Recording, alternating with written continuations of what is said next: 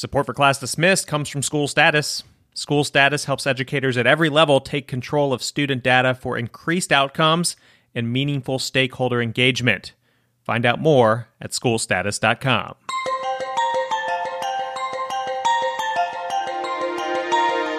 You are listening to Class Dismissed, episode 120, and I'm your host, Nick Ortego.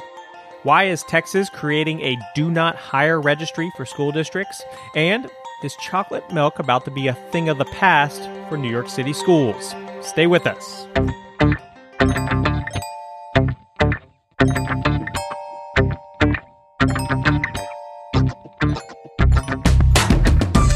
Class Dismissed is the podcast that inspires educators through story. Each week, we cover some of the hottest topics and news in the world of education. Plus, we hear from a guest with a bright idea for education that you can apply in your community. This week, the trick to combating fake news, how to teach your students and colleagues about news literacy. Hello, everybody. Nick Ortego here, and I'm joined by the school principal you don't want to go head-to-head with in golf, Christina Pollard. Christina, how are you doing? I am pretty good today. We are now pushing into October. And right. This is, we did an interview in our first year of doing Class Dismissed with an author named Roxana Eldon. And Roxana Eldon would talk about the disillusionment phase, which normally happens for teachers like kind of in late October. Like, do you ever see this happen with teachers where they kind of... I think it's before then. Do you? Yeah. Yeah. I think early October because you come in August and it's the rush. Yeah. That's why, yeah. So that's appropriate for schools that start after Labor Day. But like right now, we're sitting on week 8. Mm-hmm. It's happening. You start to feel like teachers. So what do you do as a leader? You've got to find a way to corral them. You got to pump them up. You got to leave happies in their mailboxes. You got to give them a jeans day. Your meetings can't be boring. I mean, you've got to have a lot of fun and really one-on-one conversations. Just checking on people. Hey, how's it going? What can I do to help you? I didn't realize the value of a jeans day. It's listen a big deal, to me. Right?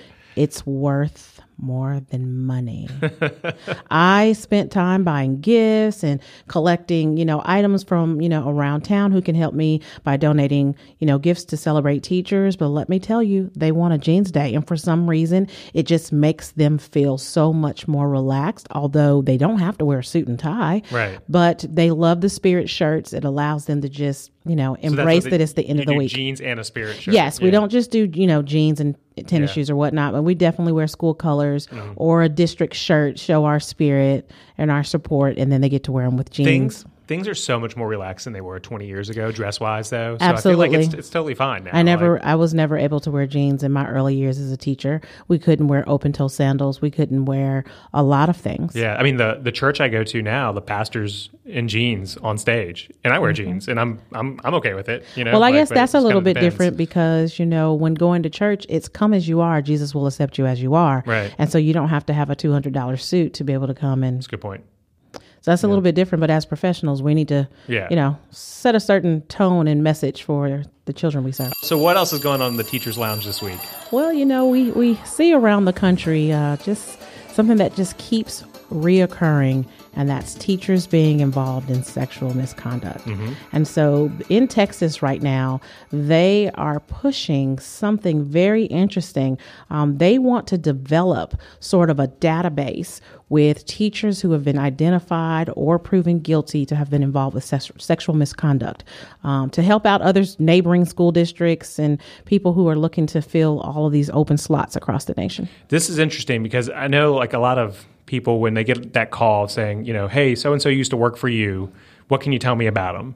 And you, as a supervisor, have to be careful with what you say because there's rules and stuff in place. Like the rule that I had where I was, they were basically like, just tell them when they work there.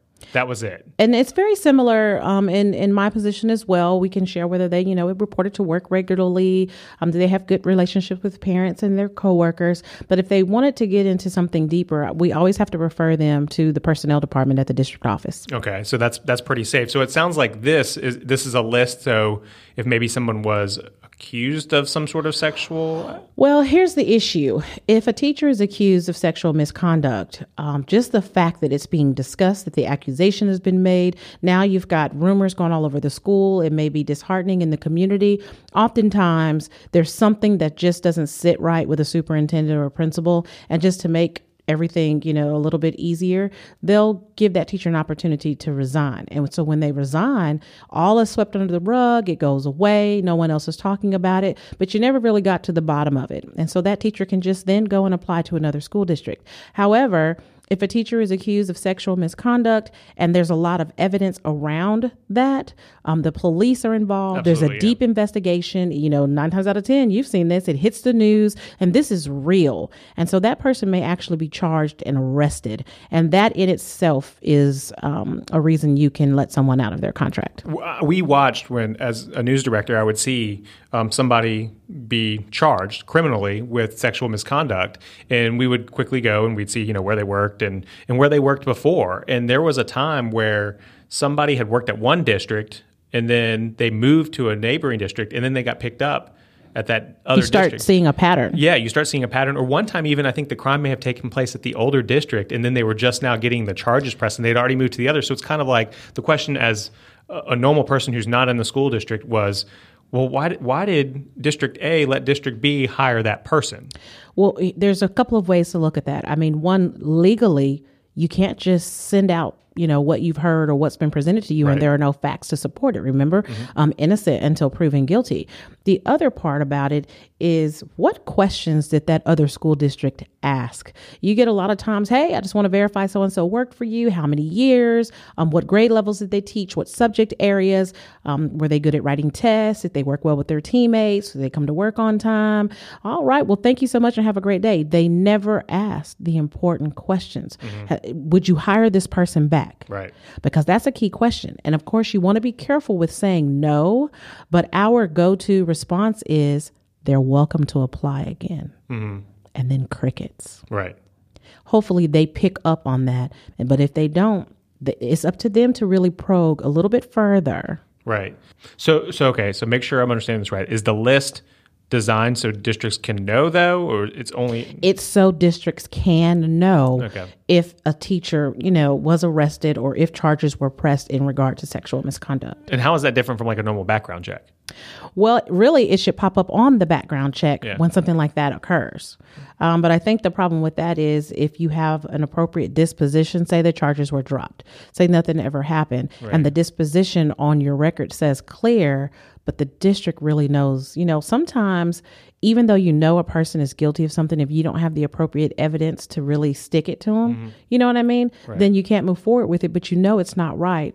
So I think you have to look at that both ways. You also have to just be very careful to do, deep background checks, not just the fingerprint, but really make those phone calls and really track. If you look at someone's resume and they've popped from school to school to school, there's an issue there. And it may not be because of sexual misconduct. It could be something as small as classroom management. There's a reason, though, while they're moving around so much, if they are not in the military or if they're not married to someone with a job that causes the family to move. So is this is in Texas? This is in Texas. Okay. Is this a good thing in your opinion? Yes and no. What's great about it is we need something like that because these people are working with America's children. Right. So it's a safety issue, number one, if nothing else. But my question is, what about surrounding states? What about those neighboring, school districts? If you are if you are under the Texas Department of Education, then under that agency, you get that protection with this new procedure that they have.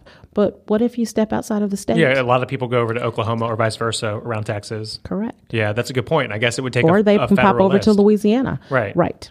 Okay, so that's interesting though. So Texas seems to be kind of on the leading edge of. Well, and I think it's pretty good because what you've seen is an increase in the allegations or accusations over the last few years, significantly. In Texas, actually, the article talked about going from 816 just about 6 years ago to almost 1,500 cases this year where certified educators were accused of sexual misconduct. Why do you think that is? Do you think it's happening more or people are speaking up more? I think in the times that we're living in and the way technology and social media is set up, there's nothing you can keep a secret. I suspect that this has been going on a long time. But now it's just so much about your footprint can be tracked. Right. Well, remember we had, I know you know Dr. Ben Burnett. We had him on the show a few episodes back. He teaches a educational law class. And I asked him, I was like, what's the number one thing you try to pound into your students' heads who are about to be educators in terms of, to watch out for this pitfall. He said, don't text students. Like, period. That's number one. He's like, every district should have a policy to where you can't even. Not even for athletics. You communicate with the parent and you require the parent to text the student. Yeah, but I'm sure, I imagine that's happening less, but so many times I've heard it often starts there. Well, the only good thing about it is they are now requiring the school districts in Texas to check this registry along with all the other measures in place before hiring. Okay, well, that's good. Hopefully other states will pick up on that. Yeah. Well, I've got one, and I want your opinion on it, because this is one of those things where some people might think it's on track, and some people might think it's ridiculous. This is out of New York City. Apparently, New York City is on track to ban chocolate milk. It hasn't happened yet. What? Yeah, so they don't want chocolate milk because it has too much sugar in it. Are they going to ban sodas too? Well, and that's a fair question, and I'm assuming that not just sodas, but like apple juice, right? Like apple juice has a ton of sugar in it. And how about the energy drinks? You would think that as well, but it says according to the health department, 8 ounces of a local public school's chocolate skim milk has 120 calories and 20 grams of sugar, 8 grams of which are added sugar. And skim milk version of that would be 90 calories and 12 grams of sugar. So basically, it's just 8 extra grams of sugar. So the city looks like they're moving this direction, and they've gotten all sorts of pushback from. So they don't want to serve chocolate milk, whether it's skim or not. Apparently not. Did anybody track how much vitamin D a child can get? And so that is the pushback, is exactly the stuff that you're saying. Like, there's a lot of good nutrients in milk. You're able to get a child to drink milk because they like the chocolate flavor. And apparently more than 50% of the students in the district select the chocolate milk over the white milk. Well, here we go. Not doing what's best for kids, but inserting our own personal opinions in a decision that could affect hundreds or thousands of children. Right. And it's a shame because, I was the white milk guy. Like, I grabbed it. I don't know why. I just never really. I like strawberry. I like strawberry. That is good. I bet there's a lot of sugar in the strawberry. Probably so. There. I didn't get into the chocolate until I was older. But I mean, I would say the majority of my friends would always go to the chocolate milk. Yes. And it's interesting to see that this might not even be an option.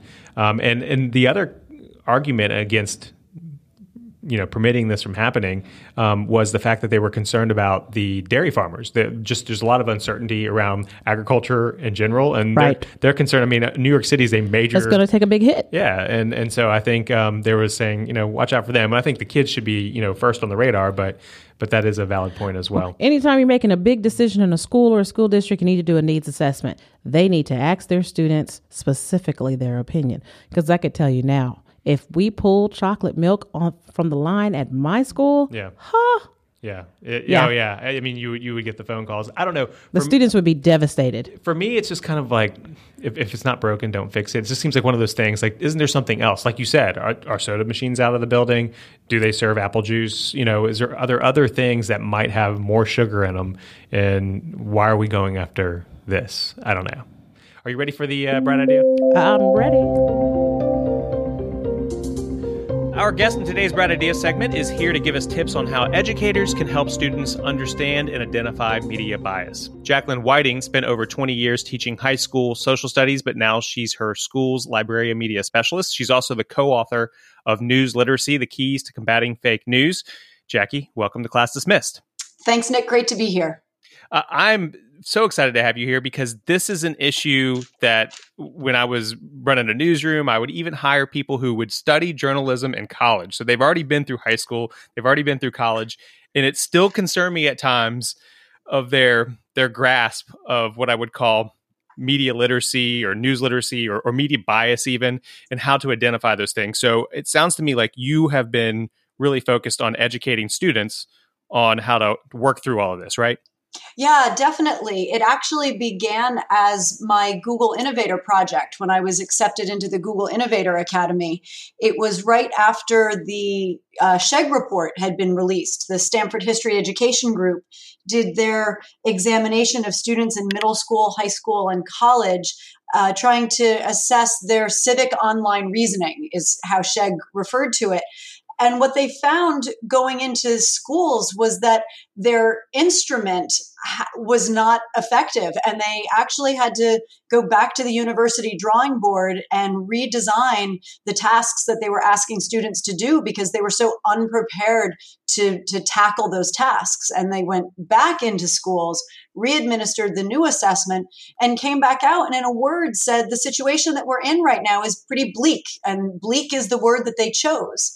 And that was about 3 years ago. And that was really a call to action, certainly to people in the library media world. And I think it's filtered out from there to people in all parts of education. The media literacy of faculty is as important as the media literacy of our students. And so in trying to tackle this problem with students, I found that I'm having kind of preemptive conversations with colleagues and running workshops for other teachers so they feel a sense of preparedness and some comfort in addressing this in their classrooms. Yeah, and that's a really good point, and that's exactly why we're doing this episode, because as you're saying, maybe some teachers out there, they've, I don't want to say been left behind, but things have changed a lot over the past 20 years, or just really the invention of the internet and how news is delivered to us and where it's coming from and how it looks kind of gets a little blurry at times. And what I'd like to do is just kind of go through and maybe identify some tricks on,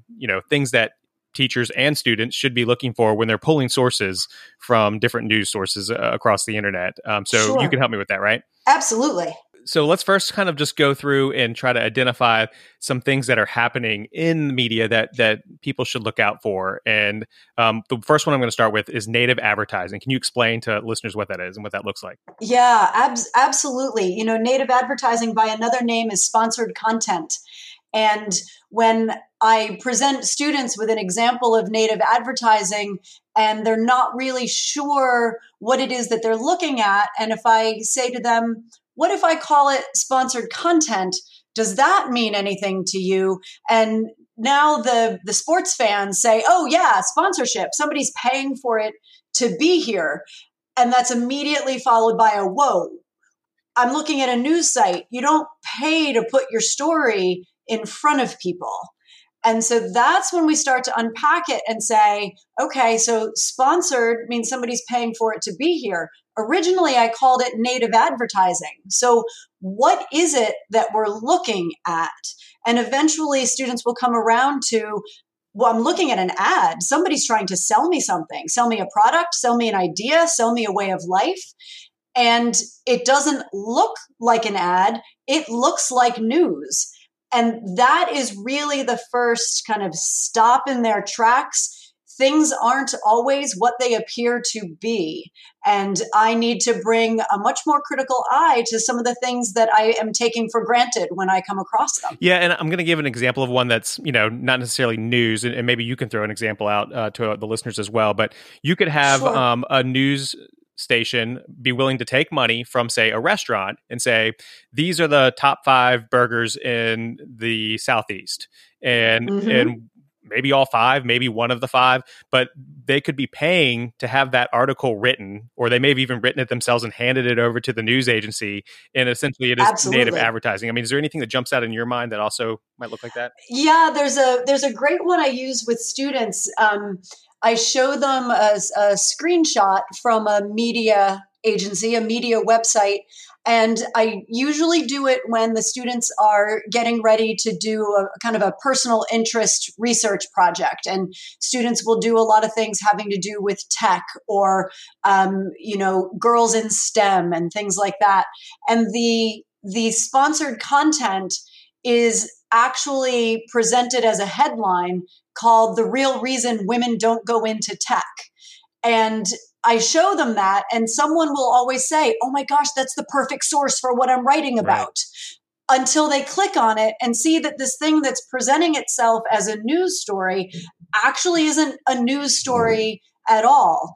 But you have to be paying close attention to figure that out, right? Somebody's paying for access to you. It's really closely related to clickbait, which is something they love because, that's amusing and that's engaging and entertaining, but they're cousins. And I can say from experience, I've seen local news agencies 5 years ago, they were uncomfortable with the idea of taking money from somebody and writing something that looks like a news article. And they didn't even like the idea of having something at the very top or the bottom saying this is, native advertising or sponsored content or so forth. Mm-hmm. But as we've gone along over the past 5 years or so, that bar has been lowered as these organizations, local news companies, newspaper companies realize that they may need to find new ways to get money because people aren't watching TV anymore. People aren't getting in the newspaper anymore. They're more willing to do this. I mean, would you agree? Oh, absolutely. There's definitely a revenue stream element to it. The more these different kinds of publications are closing up shop or reducing their workforce because they can't meet their bottom line anymore. That's certainly one element of it. I think another element of it is also kind of the race for the story and the space to fill in a 24/7 news cycle where news is streaming, into our pockets, onto our person, wherever we go. There's not that much newsworthy stuff going on, right? And so if you can't find it, you can buy it. Do you think your students or any students, are aware of how many times a day they're impacted by what, I don't know if you use the same term, but I call them influencers, people on Instagram or Facebook who are pushing some product or an idea? So it's interesting. I would say that by and large, many of my students on the surface feel immune to that. I know better. I know what I'm looking at. I know when somebody's pushing something on me. And in a more vulnerable moment, when asked about kind of the things that they like and the things that they don't like about social media, eventually some students will come around to a really powerful admission, which is I waste a lot of money because I'm on social media and I impulse buy things. And then they start to realize that so much of what they say during the day and what they choose to share in their face-to-face conversations with people is all being derived from these, as you're saying, social media influencers. I'm always proud of myself when I have an NPR driveway moment and I just can't turn off the car because I have to keep listening to this story. And it's not a short leap to get to those social media influencers and how they kind of creep into our thought patterns and our speech patterns and our shopping patterns. And speaking of patterns, what I think we see a lot of are people create their own filter bubbles. Kind of explain that a little bit. Oh, definitely. I always say to my students that you have to know how the algorithms of search are influenced by what you click on. And I do an example with students where I tell them as generically and unbiased as possible about Alex Jones being removed from social media platforms. And I ask them to write a headline for a news story about Alex Jones being removed from different social media platforms. And so they have a little fun with it and they try to write some pretty scandalous headlines and some left-leaning and right-leaning headlines and things like that. And then I show them real headlines and ask them to kind of unpack a headline. If a headline says Alex Jones finally removed from Twitter, I mean, you can hear in how I've said it that I emphasized the word finally. Mm-hmm. There's so much that's potent in that headline, implying that this should have happened a long time ago, which is really different than a headline that says Twitter blacklists Alex Jones, where Alex Jones has now become the victim in the story. And I tried to show them the more you click on just one of these headlines, the more you're telling all those search algorithms what to send your way and what you're not so much interested in seeing. So much so that if I go to my Google News feed on my phone, when I launch it, the first thing I see are the stories that have been curated for me. And I have to make a conscious choice to flip into the headlines mode to see what other people are looking at as well. And so I said to my students that, it's really incumbent upon them to click on multiple versions of stories on the same topic, the same issue, the same event, so that they tell those search algorithms, you need to send me a cross-section of points of view, or I'm not an informed person. As you inform students and teachers about this, who do you think's more surprised that all this is happening? Oh, I think the teachers are... Their teachers seem to be more surprised that there's something that you can do about it. Students take it for granted. I say filter bubble and they say, well, what's that? And I can be half a sentence into a definition and they're like, oh, yeah, we know that. Mm-hmm. And I said, well, okay, knowing that is part of the solution to the problem. What do you do about it? Students are much more resigned to do nothing about it. And I think adults are more interested in trying to figure out how to minimize the influence of filter bubbles on what they know and on their points of view. As a solution, do you ever recommend, say if a student was researching something, to actually research it in, I guess, what you would call like an incognito mode on Google Chrome, to where you're not really being tracked and it doesn't really know who you are? Does that help? So I've recommended to students that they try incognito mode. I've also recommended to students that they do their initial searching in their school's library database, if they're fortunate to have a school that has some robust databases where they can see multiple perspectives within the database without the influence of the browser. And then the other thing that I recommend, one of my absolute favorite news aggregators is AllSides. AllSides.com triangulates the stories that it presents. They have a very transparent tool for how they evaluate the biases of the people that work for them, the people who sit on their board. And it's a really transparent tool for how they try to examine bias within a news source. So that has been a really valuable way for students to see right in front of their face when they look at the screen. There is so many different ways to see this story than the way that I might be inclined to think about it myself.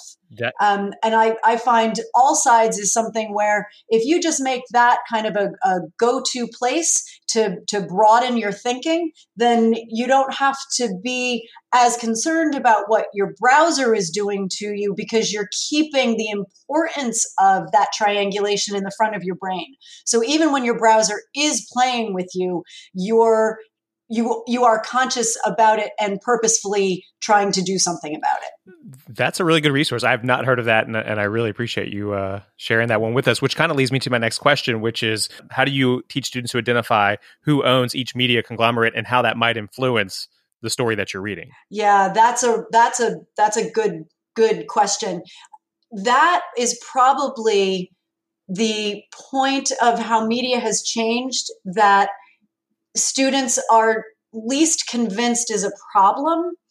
And then I show them that viral video that I'm sure, Nick, that you saw that was circulating about a year ago, with the Sinclair Media Group and the must-read. I'm very familiar with it. Yes, I have a lot of friends who work for Sinclair, to be honest. Yeah, so showing that to students and pausing it once the screen is full of all of these different local newscasters, and just having the students observe what's the logo behind each of these people, and having them say, well, that's NBC and that's Fox and that's CBS, and then say, and all of these people are saying the exact same thing. And if I had said to you, well, this person works for this network, what do you think they might be saying about the issue of media transparency and the reliability of their network versus this person who works for a different network? And then they start to see, okay, if this is being passed down from on high and people are reading this under direction, how do I really know when someone is speaking to me authentically? That piece really does help them understand the importance of ownership and understanding ownership, sponsorship, who's paying for something to be published, if you're the publisher of something or the author of a particular article, on whose board do you sit? Who's signing your paycheck?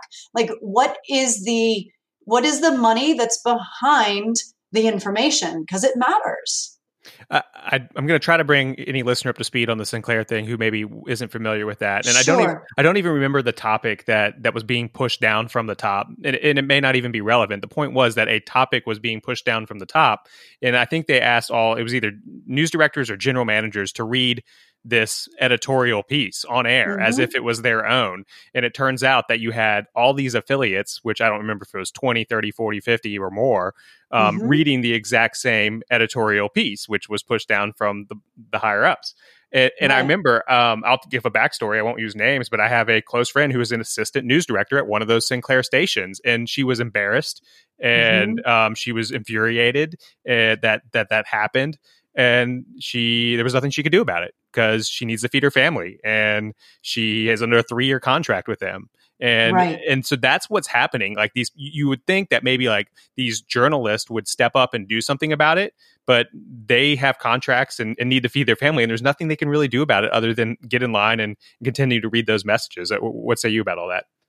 Yeah, and the irony of that is that particular must-read that was compiled into that video that went viral was all about the fidelity with which they report the news. And in this era of fake news, I'm the person you can trust. We're the people you can trust. We report with fidelity. So, the irony in that one was really, really thick. And these local level news broadcasters are really put, as you said, they're put in a really tough place. Their job, their mortgage, the food on the table for their families versus this thing that they're being told to say.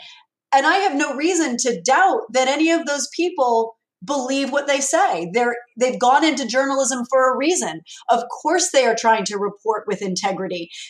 And yet the flip side is you're saying it because someone's telling you to say it, and their motives for telling you to say it may be disingenuous. And that's where it becomes really complicated. It really does. And so if a student is working on, let's say, a research paper, and they're citing news articles or whatever they find on the internet, I mean, should teachers be making sure that they are, at least like you said, getting all sides in that regard? And how do you do that? Yeah, and that's really challenging when you're working with students who are caught in this trap of bias confirmation. They have an opinion, they have a point of view, and they enter research with this notion that, well, I know what I'm going to say, I know what I'm going to argue, or I know what I'm going to prove.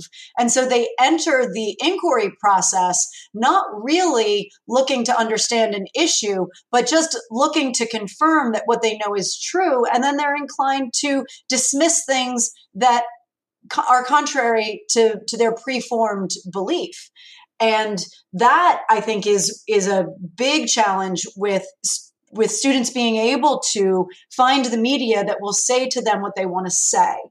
And I think that has a kind of a close relationship to how we live our online lives, that we live in a filter bubble, or we live in an echo chamber where, we say something and it gets liked and reposted. And we live in this world where we can fool ourselves into believing, well, people believe me, people agree with me, I must be right. If you disagree with me, there aren't a lot of you, and therefore you're wrong.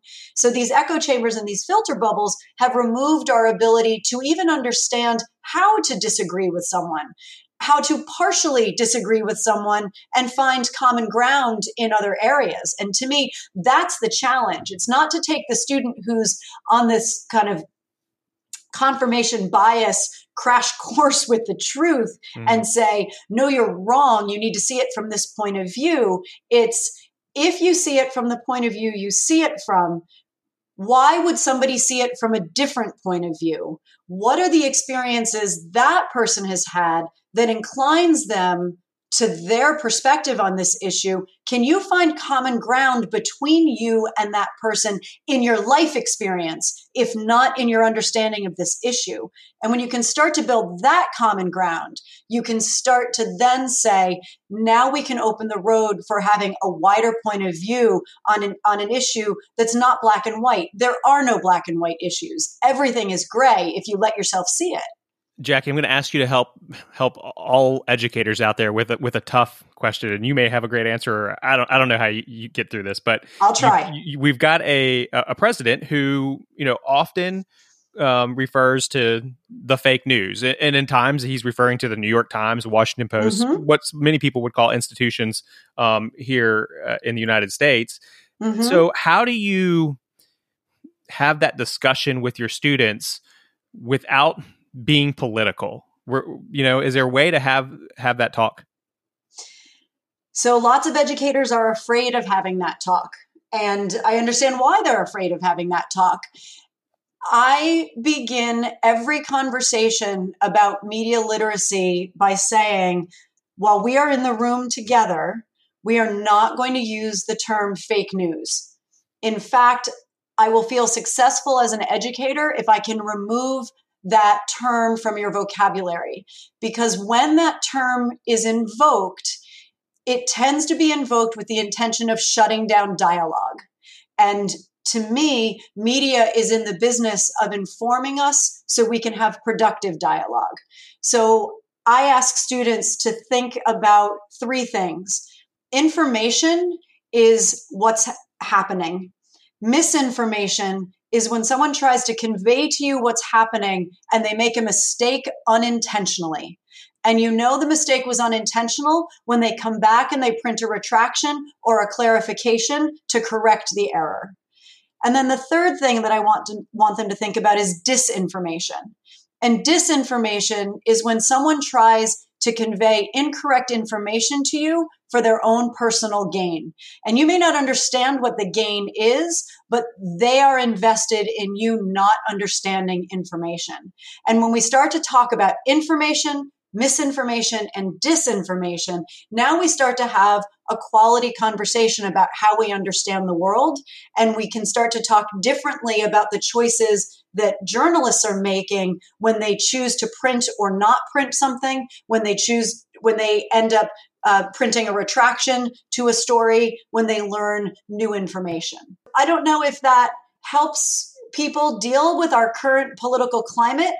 I tend to say the climate is what the climate is. We have to learn how to exist in it productively. So I won't use that term because that term is not productive. And I think you answered that very eloquently. And that's a tough discussion to have. And I think, like you said, you started off, a lot of educators are afraid to have that conversation because they don't want to get the call from, a parent, or they don't want the parent to call their boss and so forth. And I think it's something, educators really need to figure out how to navigate. Absolutely. So I think you and I might be biased on this, but how important is it for students to be learning this? I mean, should it be math, English, media literacy, or where does it rank for you in terms of importance that we're educating students about this? I think it's absolutely vital. And I think that math is information literacy. English is information literacy. Science is information literacy. I don't think there's a disciplined teacher out there who can be working with students today, wrestling with real world problems absent media literacy education. We are educators working now in a world where students don't have to look to us for the content. The content is everywhere. Students are looking to us for the tools and the strategies and the practice and the guidance, making meaning of the content. That is our role now. And I think that media literacy just has to absolutely infuse everything that teachers are doing. And teachers are already doing a lot. So my role as a library media specialist really is supporting classroom teachers who want to bring in a range of media and a range of points of view into the classroom and entertain the media and the points of view students are bringing into the classroom in a way that builds understanding and fosters dialogue. Well, I think that you and all library media specialists are a vital part of education today. And I'm so glad. When I was in school, a librarian was totally different. It was Yes. Teaching you how to navigate, was it the Dewey Decimal System? And now this is, I don't want to say more worthy, but it's just so crucial to where we are today and how to get through understanding, I guess, the real world, really. Absolutely. And I think it's a travesty, the number of school districts across the country, even across the state of Connecticut, where I live, where library media positions are being eliminated from schools as unnecessary. And if anything, we're more necessary than we've ever been. I agree 100%. So, and I didn't really get a whole lot of information or share a whole lot of information with our listeners. So yeah, you are in Connecticut. Do you mind sharing the school that you're working at? Not at all. I work for Wilton High School, Wilton Public Schools. And what's a good way for people, if they want to keep up with what you do? I think you blog about some of this as well, right? I do. I blog about this, jwbeyondthestacks.blogspot.com. And I tweet pretty regularly, rather frequently, at MSJWHITING, at Ms. J. Whiting. Yeah, you are a good tweeter. I've been kind of keeping an eye on your Twitter feed, and educators in general are pretty great tweeters. I think it's a great community out there. So I know a lot of people will love to probably track you down on there. Awesome. Again, Jackie Whiting, we appreciate you taking the time to kind of enlighten us. I feel like we could probably do a whole nother episode on this. There's so much more I could probably ask you, but I think it's a good start. Well, you know how to get in touch with me. I'll come back anytime. This is a wonderful and really important conversation. Thank you so much. Are you ready for our pop quiz? I am. Let's go. All right, first question. If students could only go to school for one subject, which subject should it be? Oh, media literacy. All right. What are we not teaching in school that we should be teaching? Ooh. Can I be political? Sure, yeah. Sex ed. Okay. And I guess it is being taught in some places and not others. And that might be the problem, in some places right? And not others. It needs to be comprehensively taught. And I'll add to that. And also personal finance. What does every child deserve? Oh. A champion. What's the biggest challenge for today's educators? Implicit bias. What's the best gift to give an educator? Well, the cheesy answer is a Starbucks gift card, but the real answer is your trust. Which teacher changed your life? Linda Miller, my high school math teacher for 3 years. Because when I first met her, I thought she was the worst teacher I would ever have in my life. And by the time I'd had her for the second time, I realized that nobody in the world cared about me more than my parents than Linda Miller did. And last question, pen or pencil? Sharpie. All right. Again, Jackie Whiting, we appreciate you taking the time. And yeah, definitely stay in touch with the show. We'd love to have you back on in the future. Wonderful. I loved it, Nick. Thank you.